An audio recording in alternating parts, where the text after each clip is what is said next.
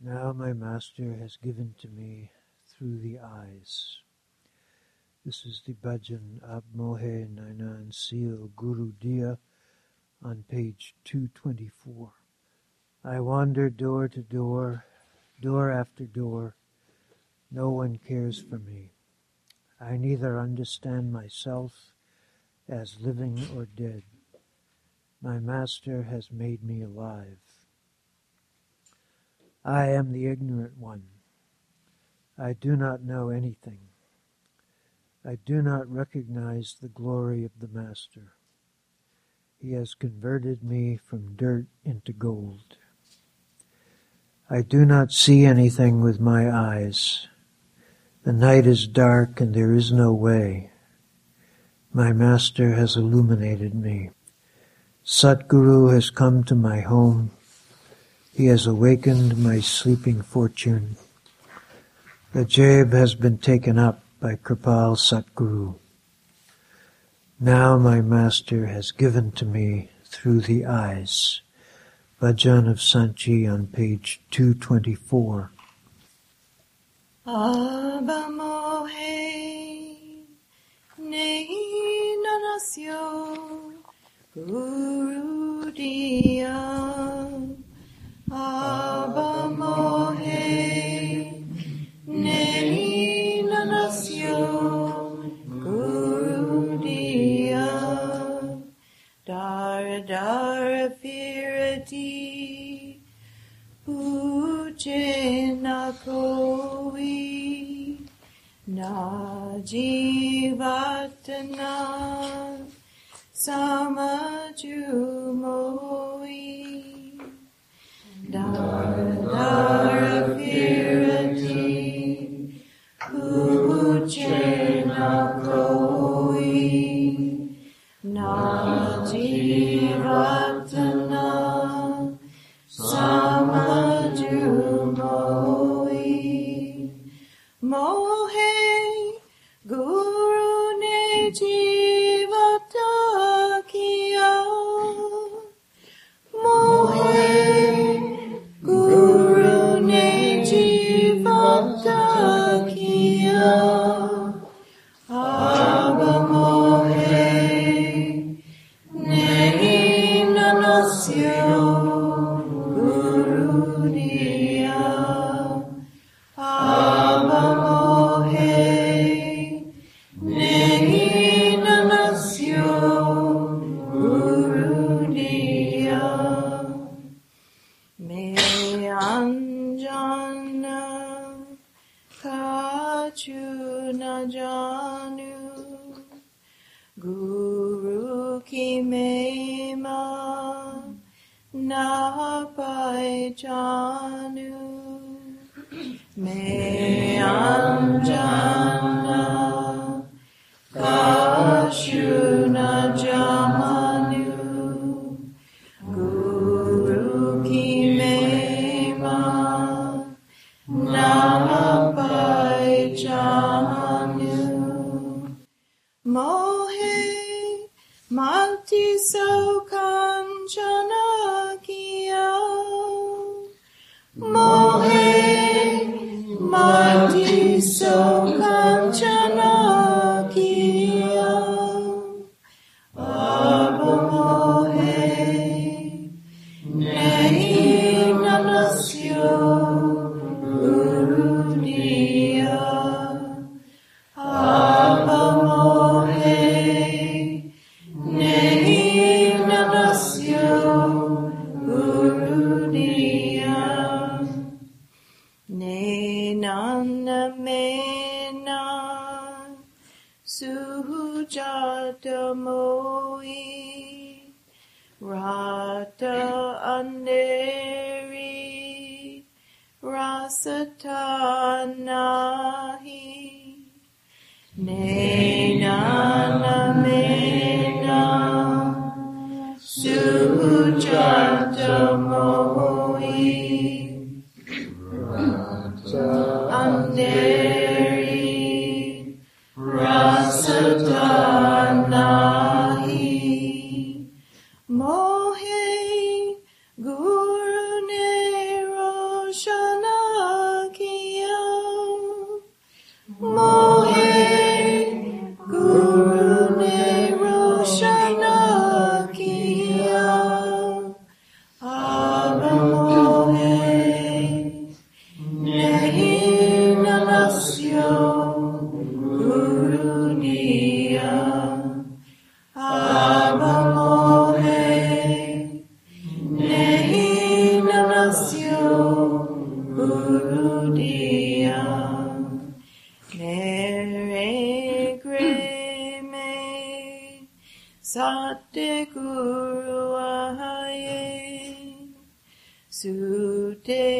हुए पागा जगाए मेरे ग्रेस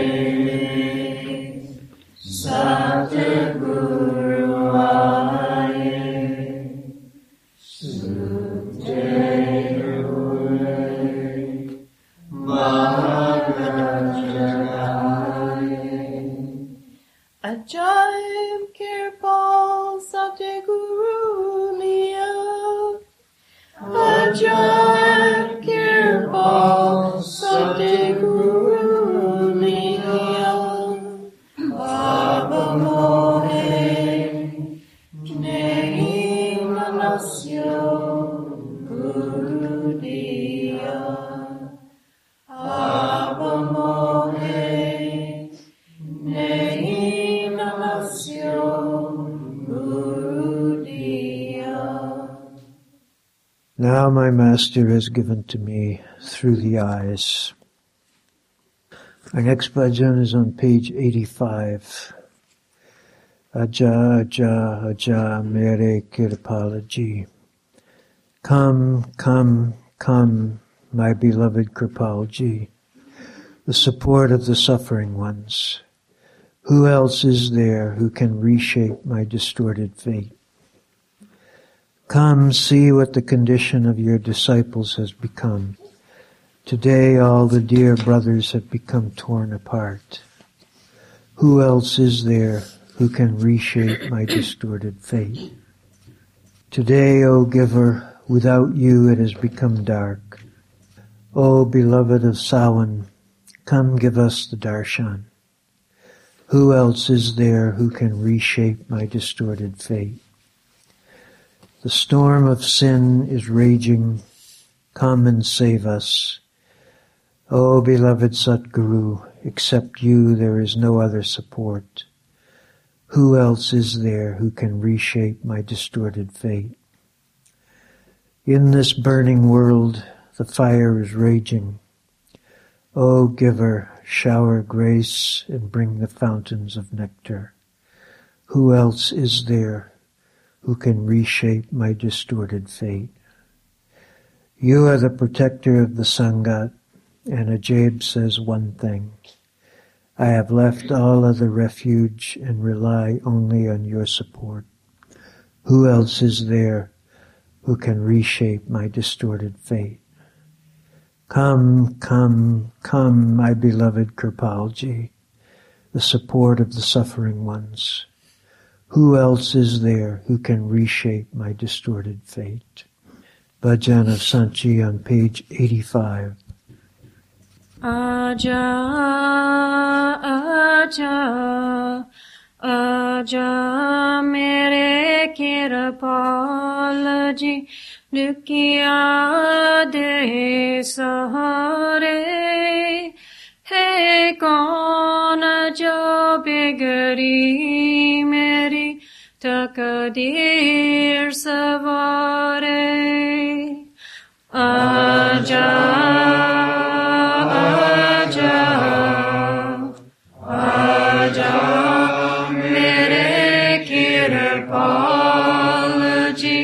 दुखिया दे सहारे रे कौन जो बिगड़ी मेरी तकदीर सवारे. आवे की तेरे सेवका दा हाल की होया की होया. आवे की तेरे सेवका दा हाल की होया. हाल की होया. आज केरू हो गए ने सब वीर प्यारे. कौन जो बिगड़ी मेरी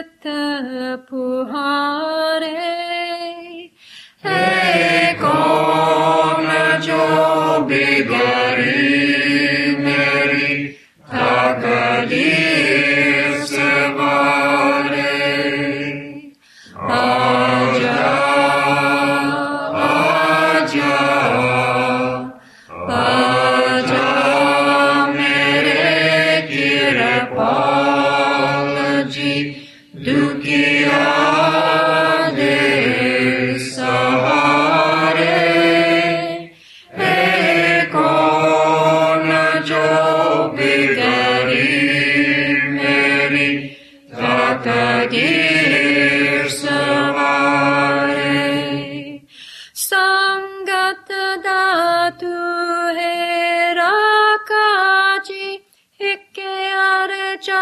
ajaib kare, eke arja ajaib kare. Sangata duhera kaji, eka arja ajaib kare, eka arja ajaib kare. Mera kiya asar tera chade hor sahare.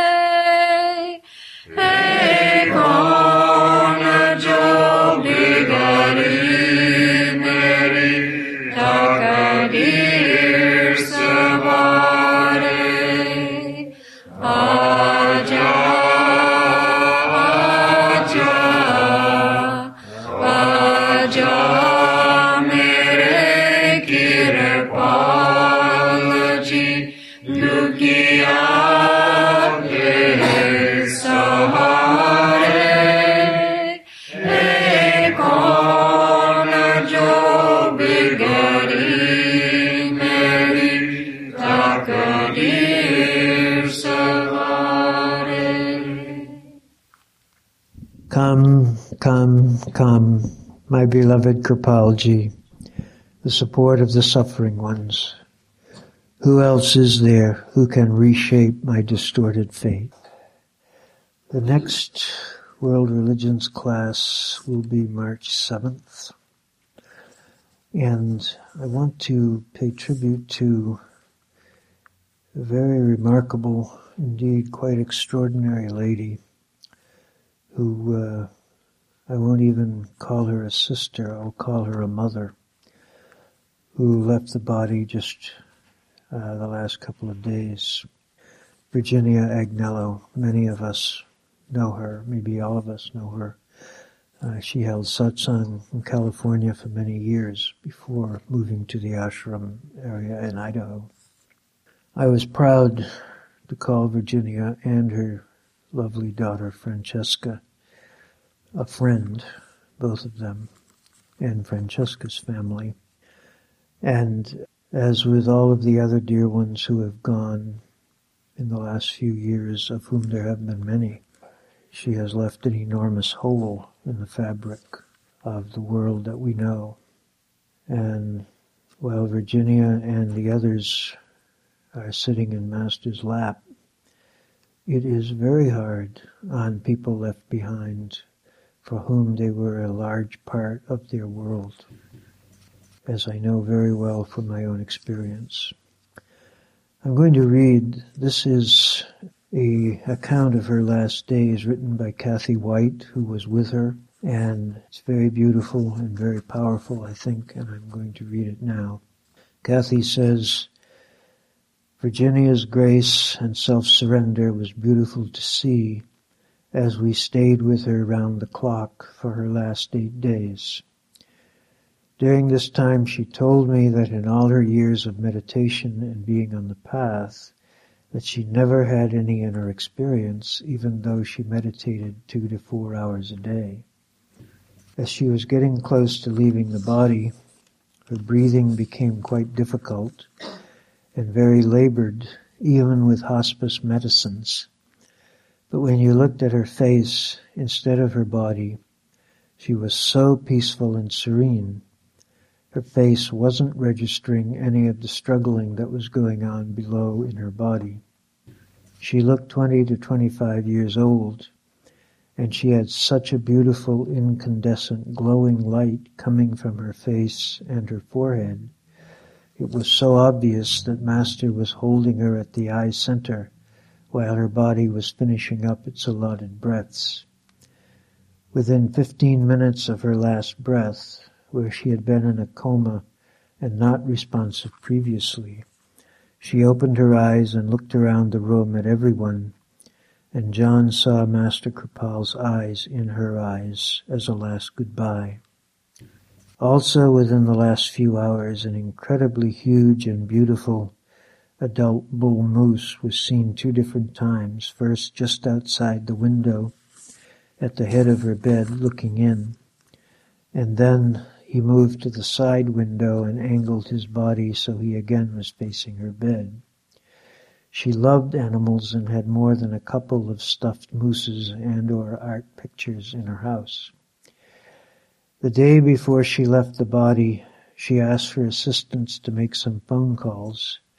She reached her family and some close friends to say that she was going to be leaving and how much she loved them and that she was ready to go.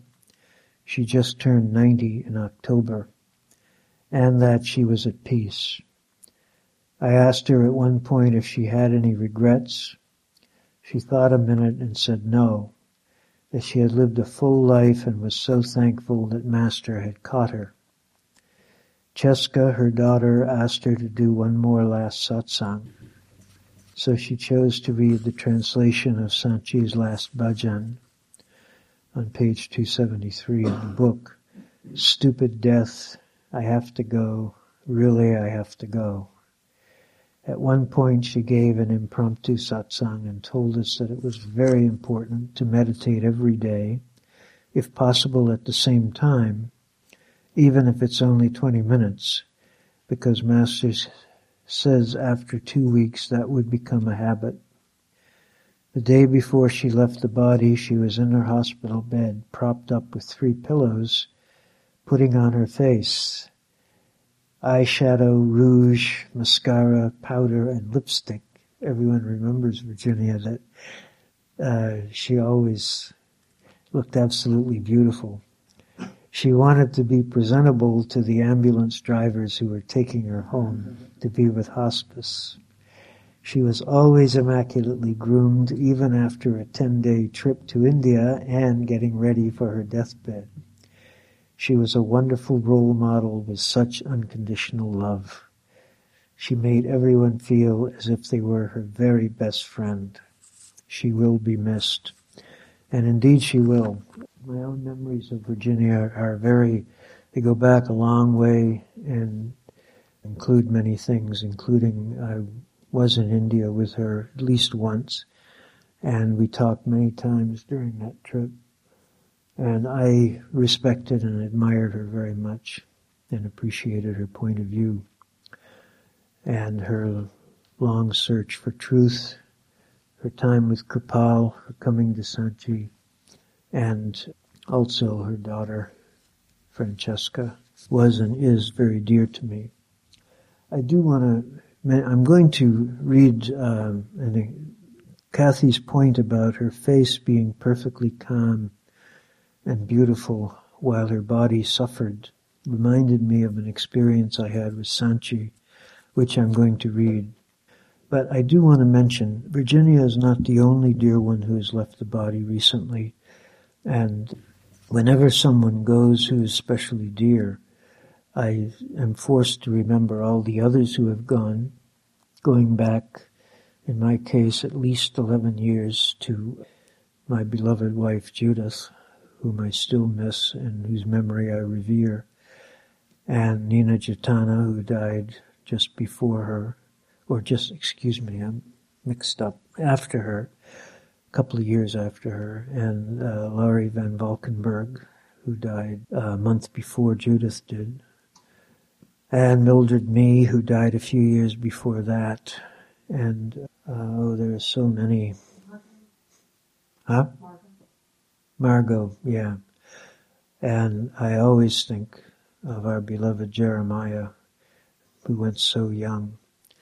And I want to mention especially, though, a sister who has gone, who left since I was here last, and who is very dear to me, and whom I was in touch with. I called her, talked to her on the phone every 2 or 3 days during her final illness. That is Ann Gordon, widow of Ron, who came up here to satsang a number of times a couple of years ago when she was out in this area with her daughter preparing to go to China for, she had a 2-year stint in China teaching English. And Anne was the widow of Ron and a very remarkable, extraordinary, lovely person who has also left an enormous hole in the fabric of the universe that we know. All of these people are infinitely better off. When we grieve, there's no doubt that we grieve for ourselves. Master is with them and is indeed taking care of them and is very happy to see them and has in fact called them back. But it isn't like that for us, and it's important that we understand that it's okay. We can grieve. We can feel that pain. We can feel the rending of the fabric. It's a very, very real thing. And it's important not to pretend that we don't, or it'll bounce back on us. So I am extremely grateful to all these people, including Virginia and Anne and all the others, for what they have done for me. Okay? And all of us should be grateful for whatever they have done for us. Master has used all of them. It's no wonder that John saw Kripal's eyes in Virginia's eyes. Master worked through her a lot. And he works through all of us, and he is present in all of us. And whenever one of us leaves, then that's another instrument of his that is gone. And it's a big thing. It's a huge thing from the point of view of the world. So I do want to begin to read an account of the first month or so that Sant Ji ever spent in the West in May 1977, during which a part of that time, not the whole time, but for a significant section of it, he was really very sick. And this was tremendously testing and difficult time for me. I don't know about anyone else, and I really failed very badly during this time. But I learned a great deal. And this is my own account, which I wrote back in 1977. While it was going on, I kept a complete record of that tour, and also the 1980 tour. I wrote basically every day. I kept a journal and wrote every day, and it was published as I wrote it. So this is the account of his May residence. And I know I have read this before in satsang, and some of you may be very familiar with it. But there's a very important point here, actually a number of very important points. It was crucial for me, although I can't say that I actually lived up to it after this. But one point is the way in which a master takes on karma and how it works. He really, really suffers. That's really happening. And at the same time, simultaneously, he's really, really above it. And it's one of those paradoxes that you can't understand on the level of duality. Also how sometimes logical thinking does not make it when it comes to obeying the Master or understanding the Master. Sant Ajib Singh Ji Maharaj left India on his first world tour in the early hours of the morning on April 27th, 1977, and arrived at Boston Airport that evening. He was accompanied from India by Rajkumar Bhaga, Bapu, his translator attendant, Gurudev Singh, Patiji, who chanted the hymns by past masters used as the subject matter of the satsangs and also served as Sant Ji's cook, and Kent Bicknell of Sant Bani Ashram, who had been sent to India for the express purpose of accompanying them on the flight. And a personal account with pictures of the first few days of the tour, which I think I read a few months ago. Not sure, maybe I read it in New Hampshire or Yellow Point or someplace, I don't know, I get all mixed up. Including his arrival at the airport and first satsang at the ashram, appeared in the May 1977 issue of Sant Bani. He remained in residence at Sant Bani Ashram from April 27th until May 31st. 2 initiations were held during that time, with a total of 65 persons initiated into Surat Shabad Yoga. Many memorable satsangs took place, both in the morning after meditation and in the evening, Some of them have already been published and more will follow. In the last week of his stay especially, he held satsang on almost every practical aspect of the path, and God willing, they will all be published in due course of time. And they were, of course, and many of them are in the book Streams in the Desert. One session that will not, unfortunately, be published is the address to the Oriental Philosophy class of Plymouth State College. This really excellent short talk on the basic principles of spirituality was followed by a series of questions and answers in which the practical, God-intoxicated mystic from the Rajasthan desert came face to face with the currently fashionable intellectual understanding of these ideas. It was very sweet and very interesting. Sadly, the only tape recorder available refused to work, so it will live on only in the minds of those who were present. About 2.5 weeks after his arrival, he became seriously ill with a recurrence of the malaria he had first picked up in Delhi last summer. Its first appearance was on Sunday, shortly before satsang was to be held. I arrived at his house to discover him in the throes of a high fever. I was frightened and suggested that he might wish to rest and not hold satsang that day. He insisted on holding satsang but agreed to make it short. He then proceeded to hold satsang with great power for 1 3/4 hours, a quarter of an hour longer than usual. Watching him on the dais, it was impossible to believe that he was, or ever could be, sick. Then he left the dais, walked into his house, and collapsed.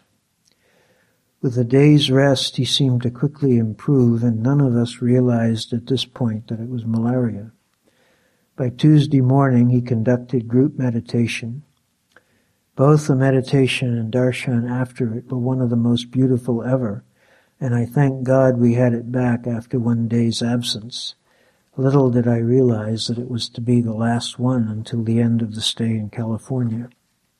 By 10 o'clock he was running a fever of 106 degrees, frighteningly close to the maximum that a human body can endure without permanent damage or death, and was very, very sick. I was given the opportunity of catching a glimpse of him in this condition. He was tossing back and forth on the bed in great violent surges, and it was more than I could bear. I ran back to my house and gave way to complete despair. I felt that we had dragged him over here against his will, that somehow we had given him his illness. It was still not diagnosed as a recurrence of malaria already in his system, that our failures and weaknesses and hideous shortcomings had brought it on, and a thought so horrible it was almost unthinkable, that he would now be forced to cancel the tour and go back to India. It also seemed very clear to me that he was sorry he had come. After 45 minutes of this kind of thinking, accompanied by bitter tears, I felt compelled to go down to his house again. He immediately called me into his bedroom. He was still tossing on the bed in great agony, still frighteningly sick. But as I stood watching him, he proceeded to answer every single one of the terrible doubts and questions that had tormented me up at my house. He told me that he was glad he had come, that the tour would proceed on schedule, that we had done nothing to cause his illness, and that I should not worry or despair about anything. You understand that I had not voiced outwardly any of these things. He concluded by saying that I should not confuse him with his body. My body is suffering. I am not suffering. Then he said, "You see, I am smiling." And in truth he was. The most radiant, peaceful smile came over his face, making the distinction between himself and his body, which was still tossing back and forth and obviously racked with pain, crystal clear. I left with a realization that he had spent 15 minutes at the height of his illness comforting me and removing all my despair. It so happens that Dr. Richard Cardozo, president of the medical staff of the Mary Hitchcock Hospital, Hanover, New Hampshire, and a distinguished heart surgeon, is a devoted satsangi. He had already had Sant Ji's darshan several times, and when he came to know about his illness, he came right over. He noted the possibility of malaria, but doubted it. He said that if it recurred in 2 days' time, the chances of malaria were much higher, and testing should be done at that time. 2 days later, on Thursday morning, in the interim there was some relief, but after 2 bouts of the high fever, Sant Ji's body was by now very weak. Right on schedule, the fever came back. It was 2 hours or more before I could get through to Dr. Cardozo, and when I did, he told me that by the time I could get the master there, it would be too late for testing. The tests had to be done as close to the onset of the fever as possible, so that we should plan to bring him on Saturday morning. I went down to the house to communicate this to the master and ran headlong into a stone wall. He refused to see me, and through Papu he communicated very clearly that he wanted to go to the hospital now. I was bewildered and upset. I couldn't understand it at all. The doctor had explained to me that it wouldn't do any good to go now. The test would not be conclusive. Why couldn't I convey this? But I couldn't. He literally would not let me into his room, and all my pleas and reasonable suggestions had to be given to Papu, who was more inclined to listen to the master than to me. In my confusion and unhappiness, I forgot all I had ever learned about the omniscience of the master and about the continuousness of the growth process. It never occurred to me once to recognize that there was another level on which I might not know anything. All I saw was that the master was being unreasonable, and I couldn't understand it. Resentfully, I went back to the telephone, called Dr. Cardozo, and with some embarrassment told him that the master insisted on coming to the hospital now. Could that be arranged? He said that it could, that both the malaria specialist and the head of the laboratory, worldwide leaders in their fields, as this hospital is associated with Dartmouth Medical School and is exceptionally fine, were very interested in meeting Sant Ji, and both would be happy to stay after hours and take care of him personally. I still didn't understand, but I drove him to the hospital, about 50 miles away, and the tests were taken. Both specialists were indeed waiting to see him, and they treated him very respectfully and with great consideration. Because it was after hours, as opposed to the following Saturday morning when I had wanted him to go, we had the hospital to ourselves, and the whole visit took place in relative privacy. Moreover, within 20 minutes of the tests, the results were back. He did indeed have malaria. Even though the tests were late, they still worked, perhaps partly because the men taking them were the best in the business. And the malaria specialist prescribed exactly the right medication, which cleared the intense illness and fever up right away. He warned that it might have a side effect of making the master weak, especially in the mornings. It did have this effect, and his body remained weak in the mornings for several weeks, but his suffering was over.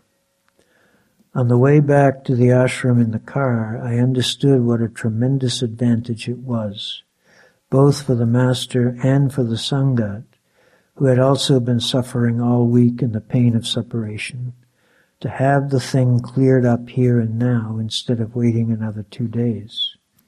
I understood that the master had known very well from the beginning that the tests would work on that day.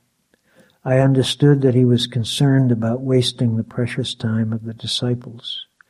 I understood further that I had been very wrong and had forgotten everything I had ever known about anything. I told him all this, and he simply replied, "That was not right, Russell Ji, to wait 2 more days." So 2 days later, on the day that, if I had had my way, he would, after another period of sickness, have been tested at the hospital, he took his first walk around the ashram since the illness began and gave darshan to the satsangis to their great joy. That night, Saturday night, he came and sat on the dais for half an hour while the Sangat sang bhajans, the first time on the dais since the illness began. The following day, Sunday, he held satsang, again with great power, for the full time. And on Monday morning he gave initiation to 34 persons, the second initiation of the stay. From then on, the full schedule was resumed, with the exception of the mornings, due to the bodily weakness caused by the side effect of the medicine. But the final week of satsangs was especially relevant, and it was very difficult for the New Hampshire satsangis and all those who had been staying at the ashram to say goodbye to him when the time came to leave. So difficult that many did not say goodbye and accompanied him to the next stop. So in the morning of May 31st, 1977, Sant Ji gave a beautiful farewell darshan, passed out prasad, and was driven to Kirpal Ashram in Vermont, stopping at the home of Dr. Cardozo in Hanover on the way as a special mark of appreciation for his faithful and selfless service during the Master's illness. And I have to tell you that during that period when Sant Ji would not let me into his room and would not listen to what I considered to be reason and would not accept my arguments, I really lost it. I mean, I went up to my house and I could not understand what was going on. Why can't I convey to him what the doctor said? And I was just wild. I broke furniture. I have a terrible temper at times, and it came out. And, that was part of how wrong I realized I had been. And I was really very, very wrong. However, the fact is that, we can be very wrong, and the Master will still love us. And I want to read at least part of, I don't know how much time we'll have, but I'd like to read at least part of a discourse of Sant Ji, which is on that subject, called Masters Come for Sinners. And this is a very important point to remember. There are a lot of stories in the scriptures and the lore, the Santmat literature, the stories the Masters tell about exactly this, and Sant Ji tells some of them in this discourse. But Masters come for sinners. Of course, on one level, we are all sinners, because we all fall short of what we could be as human beings. But the point is that mistakes and bad things that we do often pave the way, sometimes the only way, that lead us to a fuller understanding of things. And Masters know that.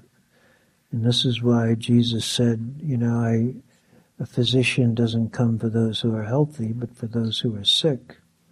And I have come not to call the righteous, but the sinners to repentance. This is something that all Masters have said one way or another. So this is a discourse on a bhajan of Sajobai, who was a famous woman saint in India that Sant Ji had a special love for. And he at one time held a series of satsangs on all of Sajubai's writings, although they have not been translated into English. Only a few of them have, or I think only one of them actually. Now, O God, pull me toward you. And Sant Ji says, this is the Bani of Sajobai. The reason for taking the writings of different Mahatmas and saints is to show that all saints and masters who came in the past gave out one message. Mahatmas make us understand that the God for whom we are searching and who has given life to all of us is one. The God for the American people and the God for the Indian and all other people is the same. Mahatmas say there is only one practice by which we can achieve that God, and that way, that path, is within all human bodies. Up to this time, he has never been achieved from outside the human body, nor will he ever be achieved except in the human body. Guru Nanak says that those who are trying to realize him outside of their human body are making useless efforts and are wasting their time. There is no question of man or woman. It is not true that only men can realize God and women cannot. Both man and woman can do the devotion of God. There is no question of caste either. People of all castes can do the devotion of God. Many women have become Mahatmas, Sajobai, Dayabai, Mirabai, and among the Muslims, Mahatma Gargi and Rabia Basri. All these people were perfect Mahatmas. That's why Sajobai's Bani is presented to you. Sajobai's master was Charan Das. She was born in a Rajputana family and she was a perfect meditator. She initiated many people and made them cross the ocean of life. Mahatmas come in this world carrying much humility with them, and they have only humility. Master used to say, God has everything except humility. He is the all-owner. To whom should he show his humility? So now with very much humility she is begging God, "O God, pull me toward you and shower grace on me. Only because of your pull can I create the yearning to meet you, and only with your grace, love, and help will I be able to do the devotion. Do not count my bad deeds. Forgive me so that you will maintain your reputation of forgiving." This is a motif, of course, that occurs in many different writings of many different masters. You are the forgiver, so please forgive. Sant Ji has written bhajans like that too. If the Guru only looked at our bad deeds and bad qualities, he could not forgive us, and for the rest of our lives we would be able neither to come to the satsang nor to get naam from him. Kabir Sahib says, the saints come into this world as washermen. The washerman accepts everyone's clothes. He doesn't care if the clothes are from the oil merchant or the baker or the gentleman. But the thing is that the clothes of the baker or the oil merchant will need more attention, more work, while the gentleman's clothes will be easily washed. But because he is proud of his honest skill, and he knows that he can clean everyone's clothes, he accepts everyone's clothes. Similarly, saints know about Naam and rely on Naam. They know within whom they will keep that Naam and who will one day go back to Sachkhand. Kabir Sahib says, when Naam dwells in the heart, all sins go away, just as a little bit of fire finishes the heap of hay. Guru Nanak says, we, the worldly people, committed many sins, but when we got the Naam, it worked like fire and burned our sins just as wood is burned by fire. Kabir Sahib says, even a leper who is meditating on Naam is better than a person whose body is made of gold.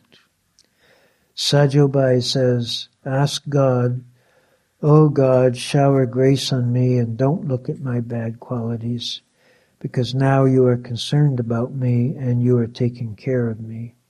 Age after age, your glory is such as it is sung in the Vedas and Puranas.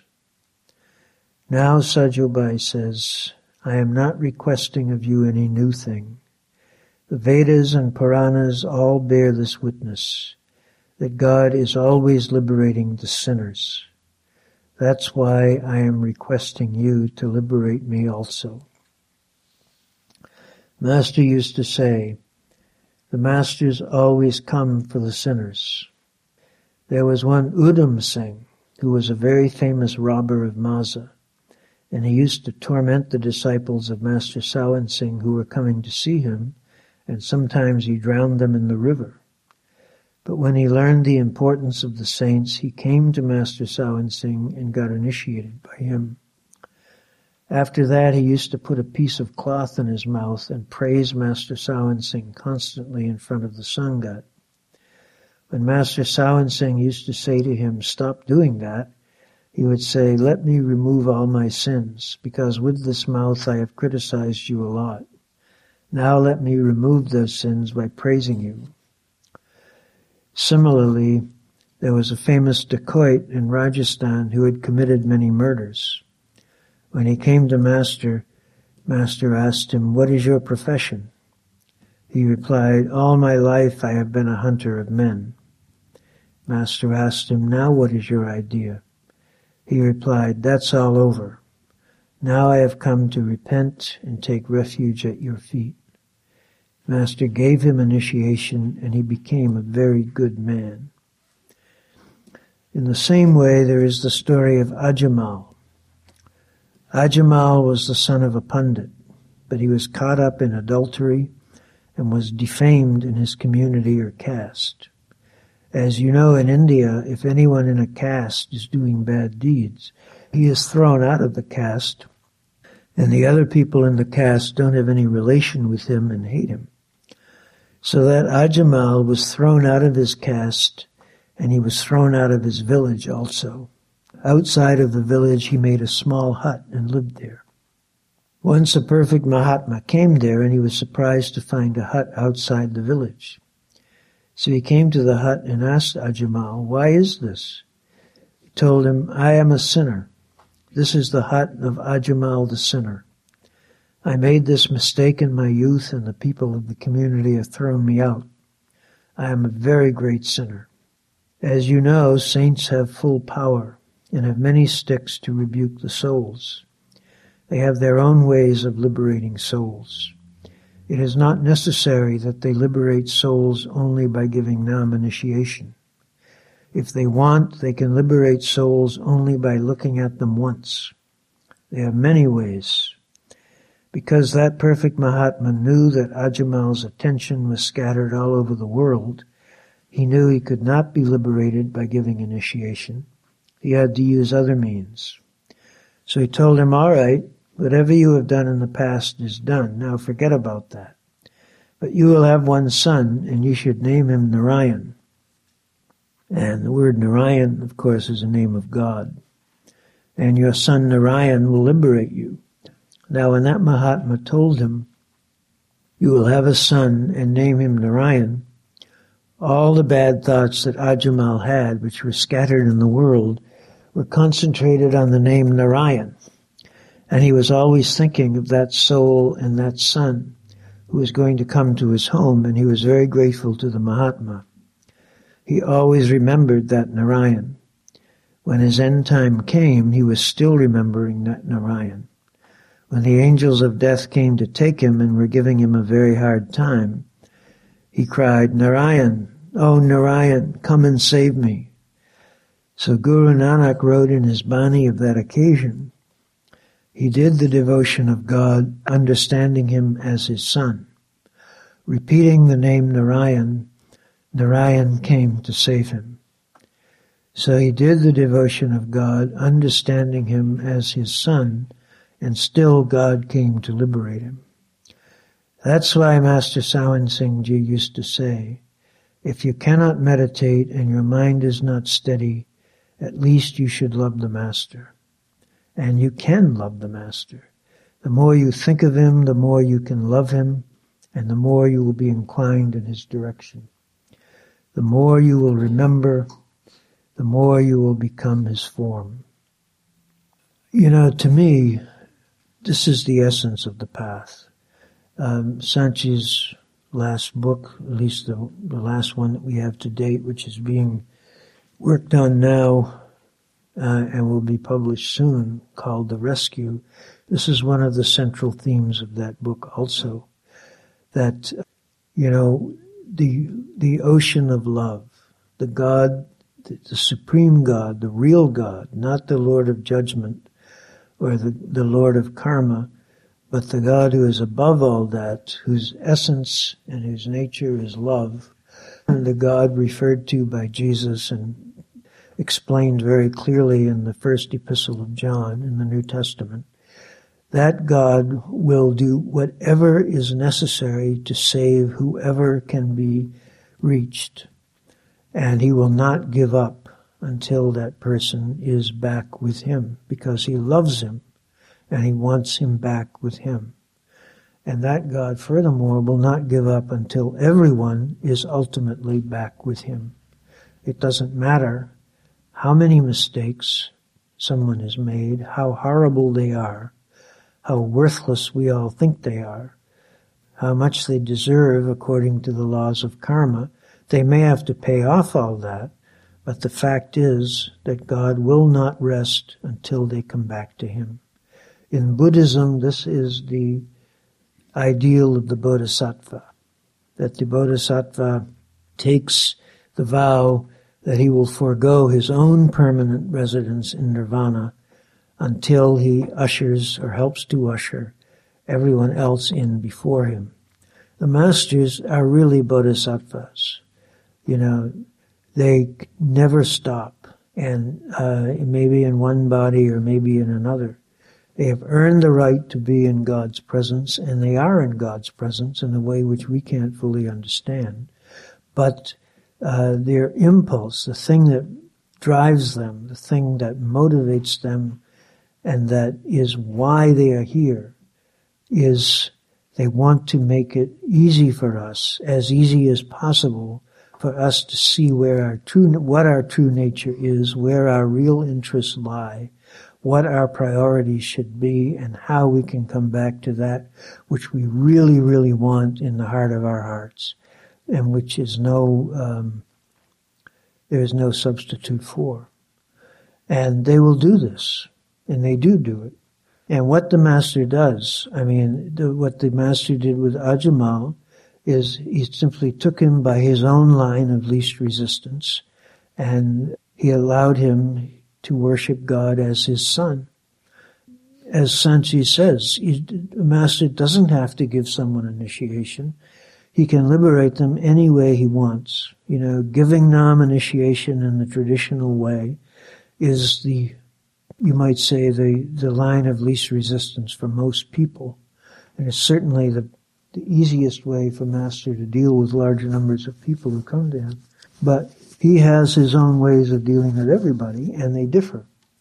Another time I was reading also, and considered that I might read today, an account by another brother who left, this time further back, Steve Morrow of Texas, whom I knew well, was a very good friend, and who was responsible for beginning the prison project. Because he was in prison when he heard about the Master and was initiated right after he came out. Steve was quite a guy, and he initially was very resistant to Sant Ji, although he was a Kripal initiate. But he describes in detail how Sant Ji brought him to him, and it was entirely around who Steve was. Sant Ji reached him in just the way that this particular Master reached Ajamal the sinner. And there are all kinds of stories. We all know the story of the 3 stuffed chapatis and the greedy man, and how the Master wanted so badly to liberate him, but the guy was so insistent on being greedy and dishonest that the Master couldn't reach him. And although the Master tried everything, the greedy man he denied that he had eaten the 3rd stuffed chapati, and he lied to the Master, and he refused to admit his greed. So after many attempts to save this guy, what Sant Ji said, he was determined to liberate him. So he created 3 piles of gold and jewels. And he said, all right, 1 pile is for you, 1 pile is for me, and the 3rd pile is for whoever ate that 3rd stuffed chapati. And the guy said, all right, Master, I will have to tell you the truth. I did eat it. And he got the pile, and because he had told the truth to the Master and admitted what he had done, the Master was able to take him up. So it's like the reason behind Jesus saying, judge not, lest ye be judged, lies in this. The Masters do not judge, they love. They see very clearly what we are. I once said to Master Kripal, in a time when I became acutely aware that he could look right through my soul to the inmost part of it, and saw everything. And I said to him, you see exactly what I am.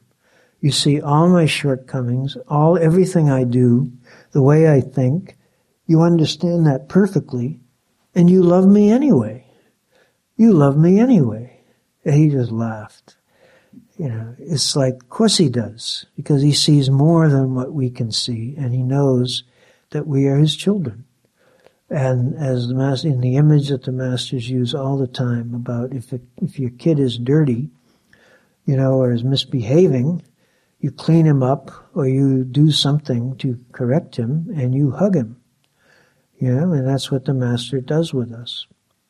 So it's like when we refuse to judge, when we follow the master's lead in this, it's like we are opting out of the duality of this world and the law of karma and the judgment. The whole world is set up on reward and punishment, good and bad, so-called, right and wrong, the standards for which differ all over the place and for each individual person. And religions are set up, institutionalized religions are set up as power structures, and we have to obey them or else. All that stuff we are buying into when we start judging other people and holding them accountable for the wrong that they do. And the master doesn't do that. And the more that we follow his lead, the more we are opting for the ocean of love and away from the ocean of this world of duality, of karma, of reward and punishment. So it's a very powerful thing. And I think the essence of the esoteric point of view here is precisely this, that the paradox of the world is that the core of the universe, as Rabia said, another great woman saint in Islam this time, said, is love. And yet the world we live in is very hard to see that. And this, of course, is what the paradox is. Well, where is the love? Well, it is there, and it's there. It comes into this world from God, through the Master, and through Him, through all the people who are connected with Him.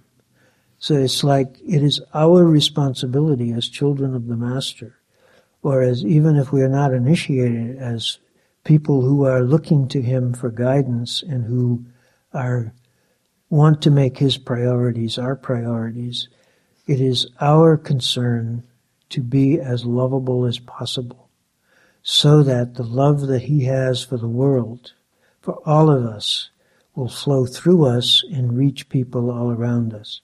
And believe me, it still can work.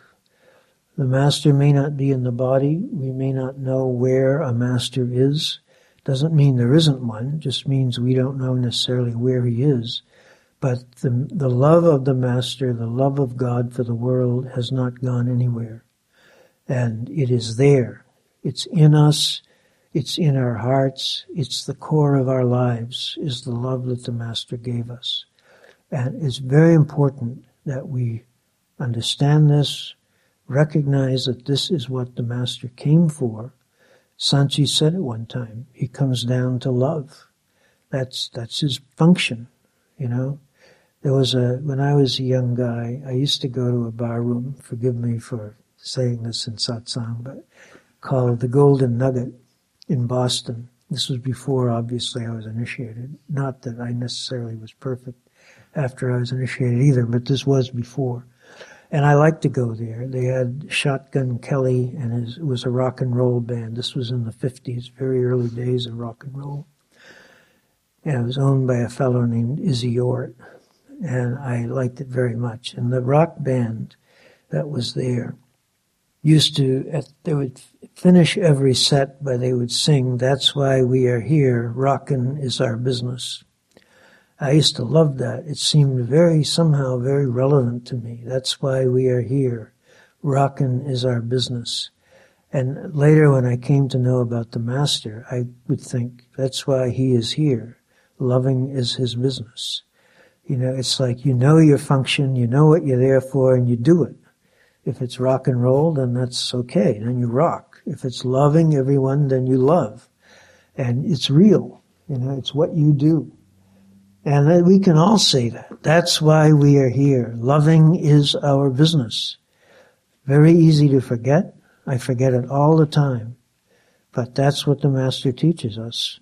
And it's in the Bible along with a ton of other stuff. The Bible is written from many different levels. It contains a lot of material written from the most basic and elemental dualistic reward and punishment level. But a lot of it is not. There is a lot in the Bible which reflects exactly what the Masters have been saying in this discourse and at other times too. And if we look for it, we will find it. And Master Kripal used to quote those sections at great length.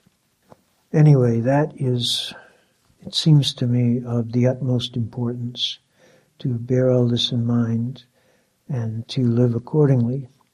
And, if we do that, there's no question of the Master having gone anywhere. That also is a part of illusion. He seems to have gone because we are still in a dualistic place in this world. We need, because of that, the Master condescends to us, as Kripal used to say, and he extends his little finger so that we can grab it. And it's because we are trapped in this world of duality that we need that. But once the connection is made, and he has his own ways, as Sant Ji says in the story, of making that connection, he can do anything he wants. Once that connection is made, the duality is not there anymore. It still seems to be there to us, but at any moment we have the option of rising above it. And that's our power, that's the enablement that the Master has given us, to enable us to do that. And that's the way the spiritual revolution will come about. And it's ours. We have it. It doesn't go away. It has nothing to do with where the Master's physical body is at a given time. It's within the utmost part of our being, and it is ours. All right, I do want to play, last time when I was here in December, I began a tape called The Pages of Our Heart, which I want to play. These are the last 2 talks that Sant Ji gave ever in the West.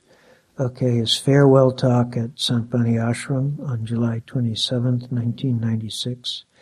And then the talk the day later at Acton, Massachusetts, where he spent the night just before going to the airport. I find these 2 talks extremely special. And the one at Sant Bani, the one that we are hearing now, does include many bhajans which Sant Ji wanted sung. Some of them are translated, some are not.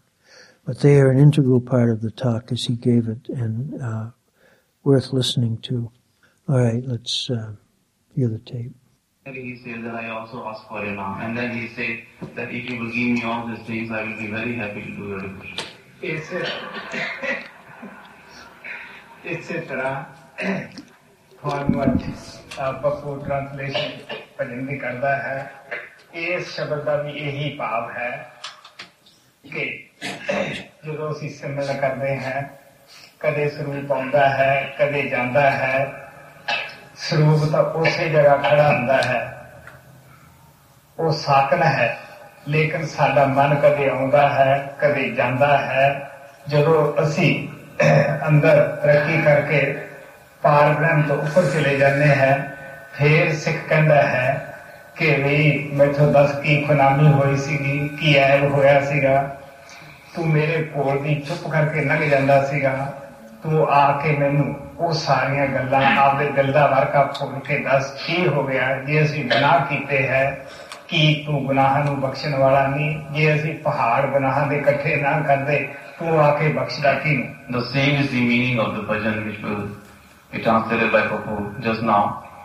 Now when we do the meditation, sometimes we say that the form of the Master comes and sometimes he goes away.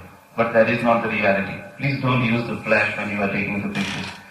So when we do the meditation, we say that sometimes the form of the Master has come and sometimes it has gone away.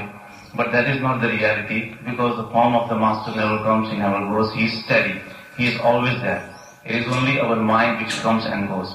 So when we go within, when we rise above, our body, go into the ballroom, when we go into the inner place, then the disciple talks to the master very freely and he says that what happened?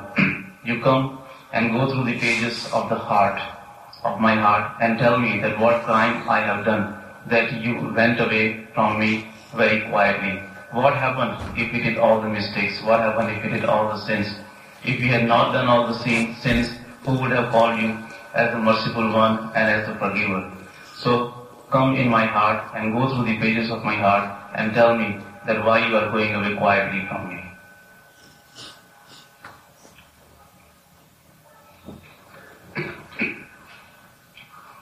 O Kripal, come and sit with us and go through the pages of our heart. What crime have we done that you go away from us quietly? As long as the breaths flow, we cannot forget you. If you do not believe it, put your hand on our heart and see. I am yours, I was yours, ever since I loved you. Why should I be afraid when I have loved you? I have come to your door with hopes and expectations. It is up to you whether becoming the sound of happiness you give us alms or send us away empty-handed. Try us.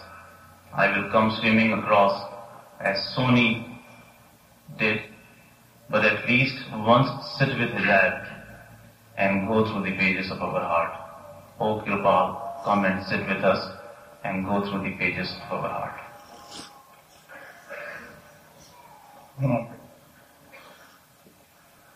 Kirpal kol baithe asande, phol dilande var ke, hoi kaun kalami saatho, lang jandon chup kar ke. Kirpal kol baithe asande, phol dilande var ke, hoi kaun kalami saatho, lang jandon chup kar ke, lang jandon chup kar ke. ਅਸੀਂ ਨਹੀਂ ਭੁੱਲ ਸਕਦੇ ਤੈਨੂੰ ਜਿੰਨਾ ਚਿਰ ਸਾਵਗਦੇ ਨੇ, ਅਸੀਂ ਨਹੀਂ ਭੁੱਲ ਸਕਦੇ ਤੈਨੂੰ ਜਿੰਨਾ ਚਿਰ ਸਾਵਗਦੇ ਨੇ, ਸੱਚ ਨਹੀਂ ਆਉਂਦਾ ਜੇ ਤੈਨੂੰ ਵੇਖ ਸੀਨੇ ਹੱਥ ਧਰ ਕੇ ਵੇ, ਸੱਚ ਨਹੀਂ ਆਉਂਦਾ ਜੇ ਤੈਨੂੰ ਵੇਖ ਸੀਨੇ ਹੱਥ ਧਰ ਕੇ, ਹੋਈ ਕੌਣ ਖਨਾਮੀ ਸਾਥੋਂ ਲੰਘ ਜਾਂਦੋਂ ਚੁੱਪ ਕਰਕੇ। ਕਿਰਪਾਲ ਕੋਲ ਬੈਠੇ ਅਸਾਂ ਦੇ, ਫੋਲ ਦਿਲਾਂ ਦੇ ਵਰ ਕੇ, ਹੋਈ ਕੌਣ ਖਨਾਮੀ ਸਾਥੋਂ ਲੰਘ ਜਾਂਦੋਂ ਚੁੱਪ ਕਰਕੇ, ਲੰਘ ਜਾਂਦੋਂ ਚੁੱਪ ਕਰਕੇ। ਤੇਰੀ ਹੀ ਹਾਂ ਤੇਰੀ ਸਾਂ ਜਦ ਤੋਂ ਚਾਹਿਆ ਤੈਨੂੰ, ਤੇਰੀ ਹੀ ਹਾਂ ਤੇਰੀ ਸਾਂ ਜਦ ਤੋਂ ਚਾਹਿਆ ਤੈਨੂੰ, ਪਿਆਰ ਤੇਰੇ ਸੰਗ ਕੀਤਾ ਏ ਤਾਂ ਕੀ ਰਹਿਣਾ ਫਿਰ ਡਰ ਕੇ, ਪਿਆਰ ਤੇਰੇ ਸੰਗ ਕੀਤਾ ਏ ਤਾਂ ਕੀ ਰਹਿਣਾ ਫਿਰ ਡਰ ਕੇ, ਹੋਈ ਕੌਣ ਖਨਾਮੀ ਸਾਥੋਂ ਲੰਘ ਜਾਂਦੋਂ ਚੁੱਪ ਕਰਕੇ। ਕਿਰਪਾਲ ਕੋਲ ਬੈਠੇ ਅਸਾਂ ਦੇ, ਫੋਲ ਦੀ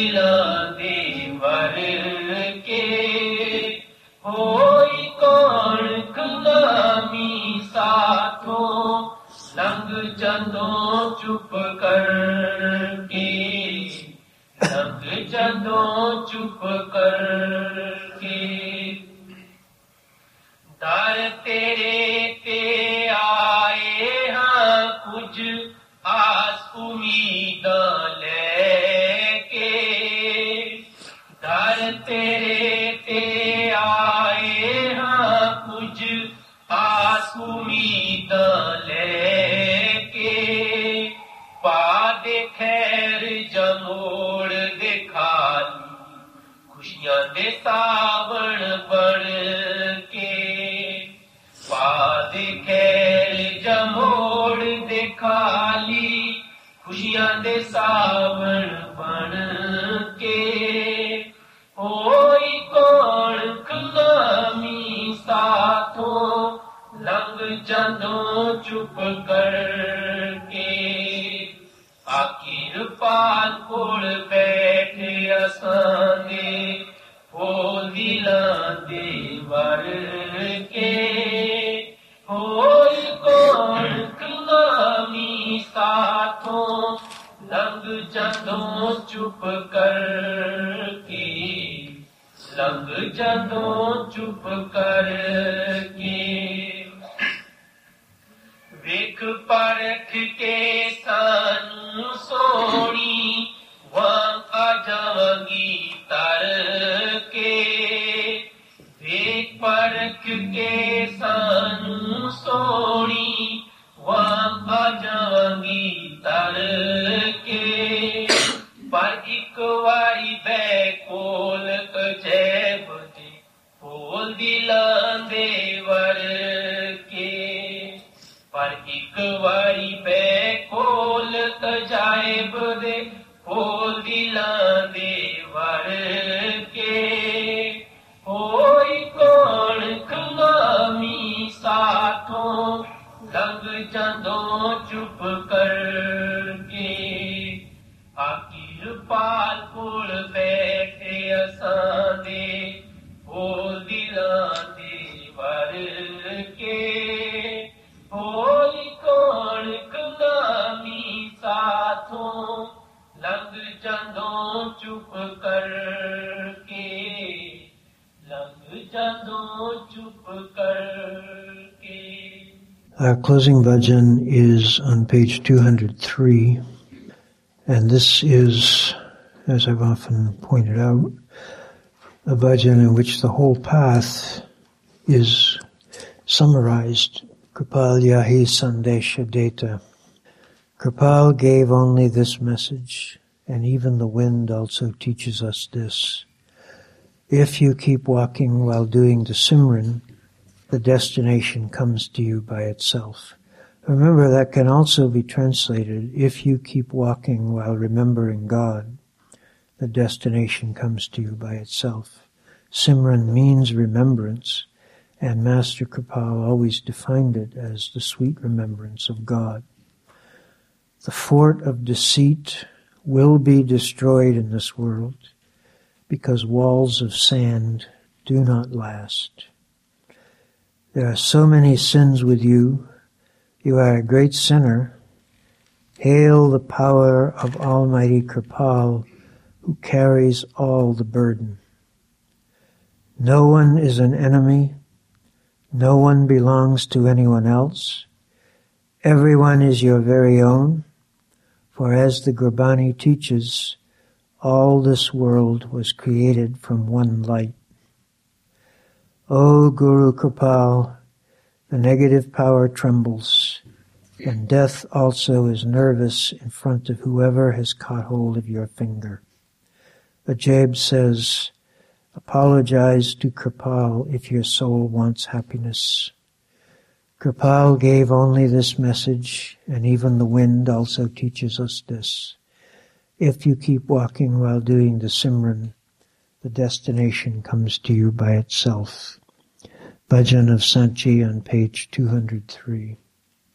Kirpal yahi sandesha deta, avayahi sikalati hai, सिमरन करते चले चलो तो मंजिल खुद मिल जाती है कृपा यही संदेश देता अब यही सिखलाती है सिमरन करते चले चलो तो मंजिल खुद मिल जाती है चाल फरे बके खिले एक दिन दुनिया में दे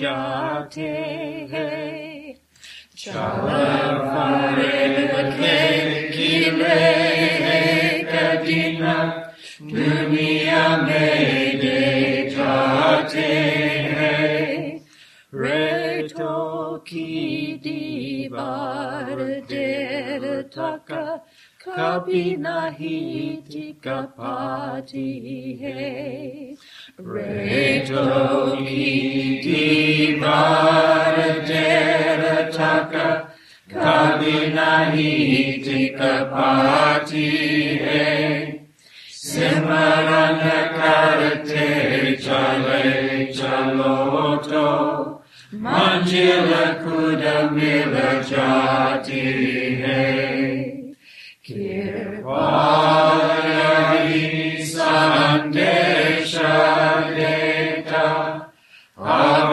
यही सिखलाती है सिमरन करते चले चलो तो मंजिल खुद मिल जाती है इतने सारे पाप साथ में इतने सारे पापी है इतने सारे पाप साथ में इतने सारे पापी है कृपा ताकता तेरी जय हो सब कपारा उठाती है कृपा ताकता तेरी जय हो सब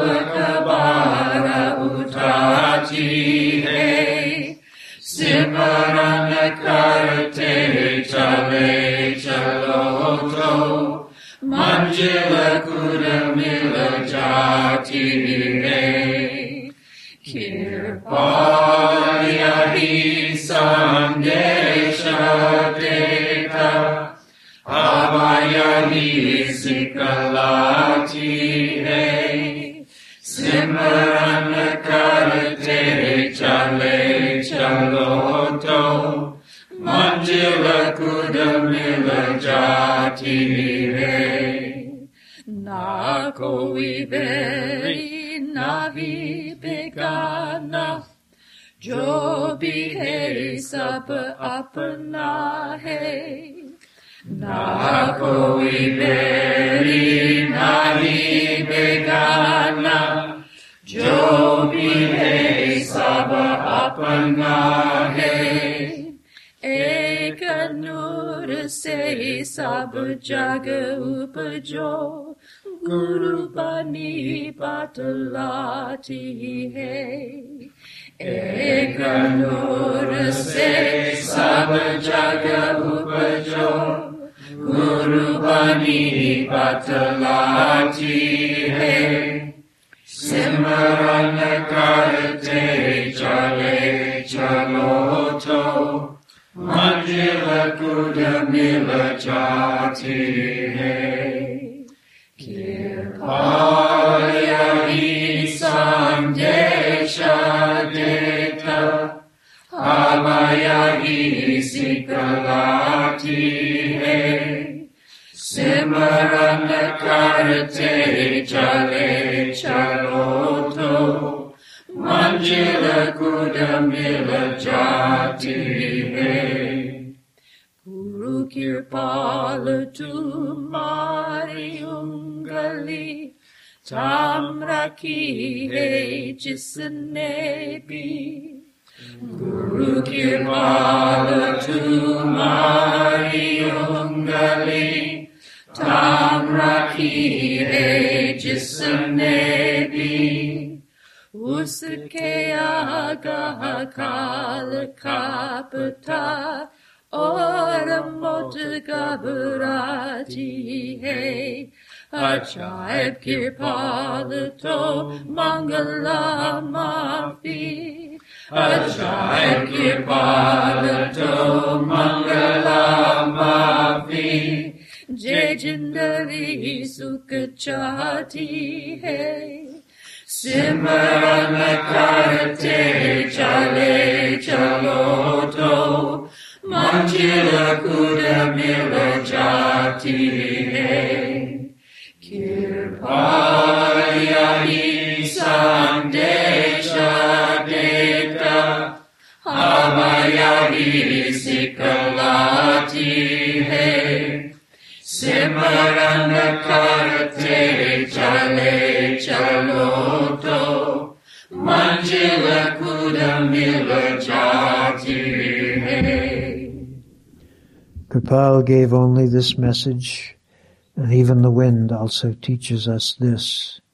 If you keep walking while doing the Simran, the destination comes to you by itself. May God bless us all.